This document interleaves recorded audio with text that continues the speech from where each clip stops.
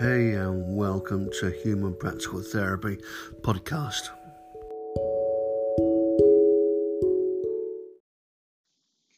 Hey, it's myself, Steve, from Human Practical Therapy podcast. I hope you're all well and keeping safe in these times of uncertainty and in COVID around the world. So today's cast is about, I think I briefly touched upon it a few podcasts ago, about being happier in life. Well, this is a little twist on that. It's about ditching all your bad habits to become happier and mentally healthier. So that's going to be the title. And it's about, well, you want to be happy? Well, of course we do. It's one of the, I think it's one of the main things in life people should should have more of happiness and joy. Without being happy, what do you have left in your life? Yes, you can have the fast cars and the big houses and all the materialistic things, but truly to be deeply, truly happy, that's on a different level. So 7 tips to ditch habits for happiness and health. Here we go. So tip 1 is cramming your day with activity. It's getting stuff done, regardless what it is. You get up, you have goals, you have a to-do list, and you get things done. And focus on it till it's done. Otherwise, it's only going to chase on to the next day, and then you could try and get your things done tomorrow.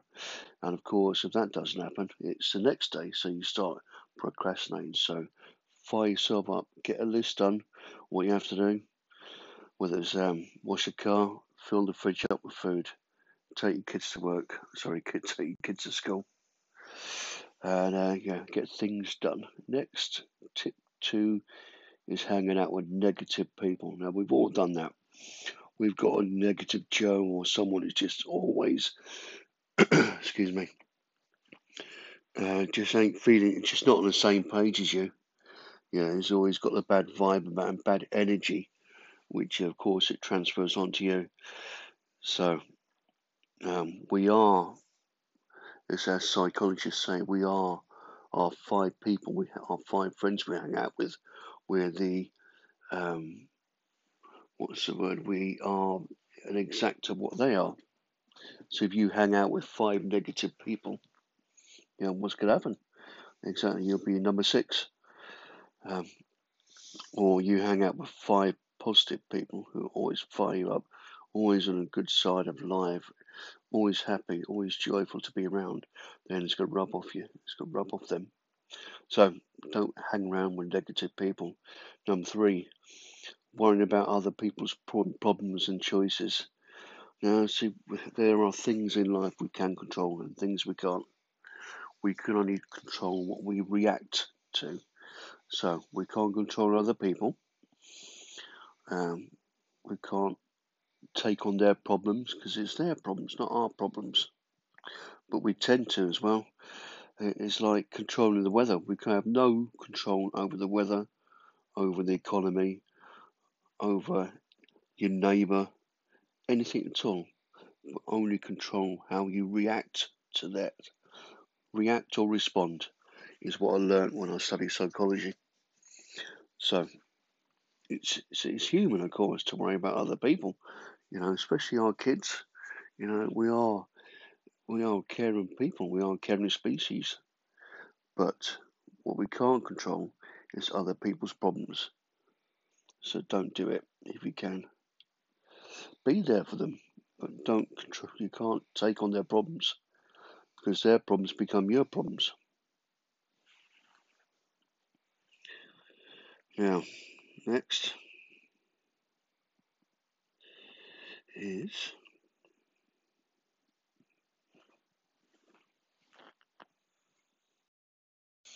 next up on this list is your intense relationship with devices. Devices, well, it's your smartphone, your iPad, your TV is a device.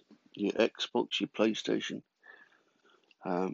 We're all in relationship with our devices. To be fair, our iPhones are pretty good buddies. They're there for us 24/7. They do what we want and they don't answer back. They make life easier and often more fun too. But they can also make us jittery and anxious. And their content can trigger distress, anger, hurt, unhelpful comparisons, unworthiness. So remember, you're always checking other people's lives on Facebook and Twitter, and Instagram. They live their life through Photoshop lens, and of course, if you don't fit that mold, then you can start yourself getting a bit unworthy and unhealthy emotions. So there's screen time and there's off time as well. You live your life on the screen. It's not going to be healthy for you. As my daughter did find out last year, she's cut down a lot now, but yeah, just curb that in the relationship with your device. Have some off-screen time. Turn it off. Change your rotate. Put it in a different room. Next one, number 5, is relying on other people to feel better. Yes, other people can provide real comfort in times of stress and in need. And open up to a friend or family member when you're struggling is great, healthy, and courageous. So is seeing a therapist, but you also need to be able to self-soothe and calm yourself down and unwind and pick yourself up. Otherwise, you're forever, well, not so much a need on other people's, but you're forever just seeking help from other people, instead of trying to help yourself. So have yourself a strategy. Makes you feel stronger and less vulnerable out in the world. Okay, next one, number 6, is remunerating on the things you can't control. It's the past, the future, it's politics, it's religion. It can be crazy and upsetting. Everyone's beliefs and actions of others, the way the world is, the environment, keeping up with the Joneses for Christmas. There's a lot of uncontrollables out there.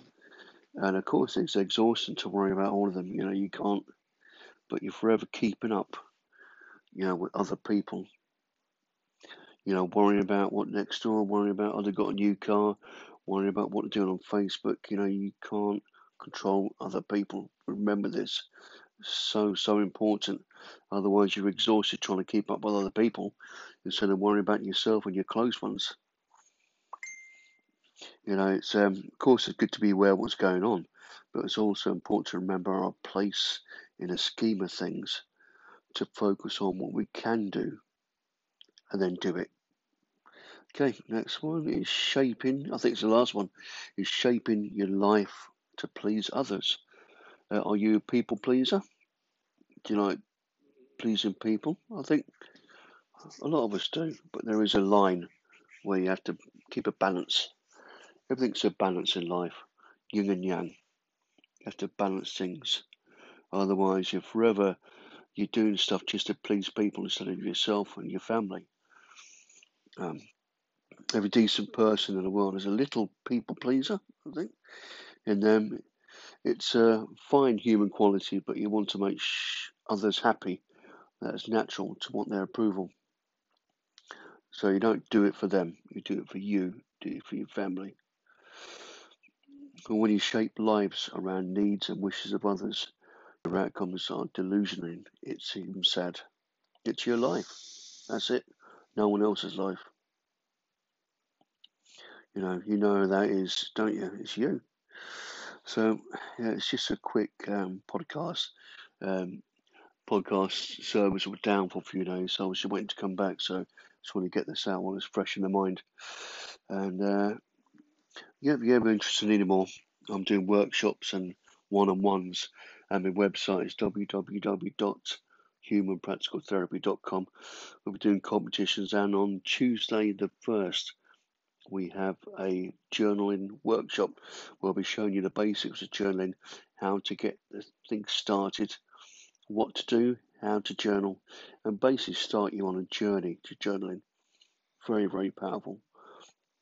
A lot of the psychologists and a lot of celebrities, always journal. I've been doing it for years, and I find it very, very therapeutic. So it's myself, Steve, from Human Practical Therapy. Until next time, you take care of you and take care of the others. Take care. Bye bye.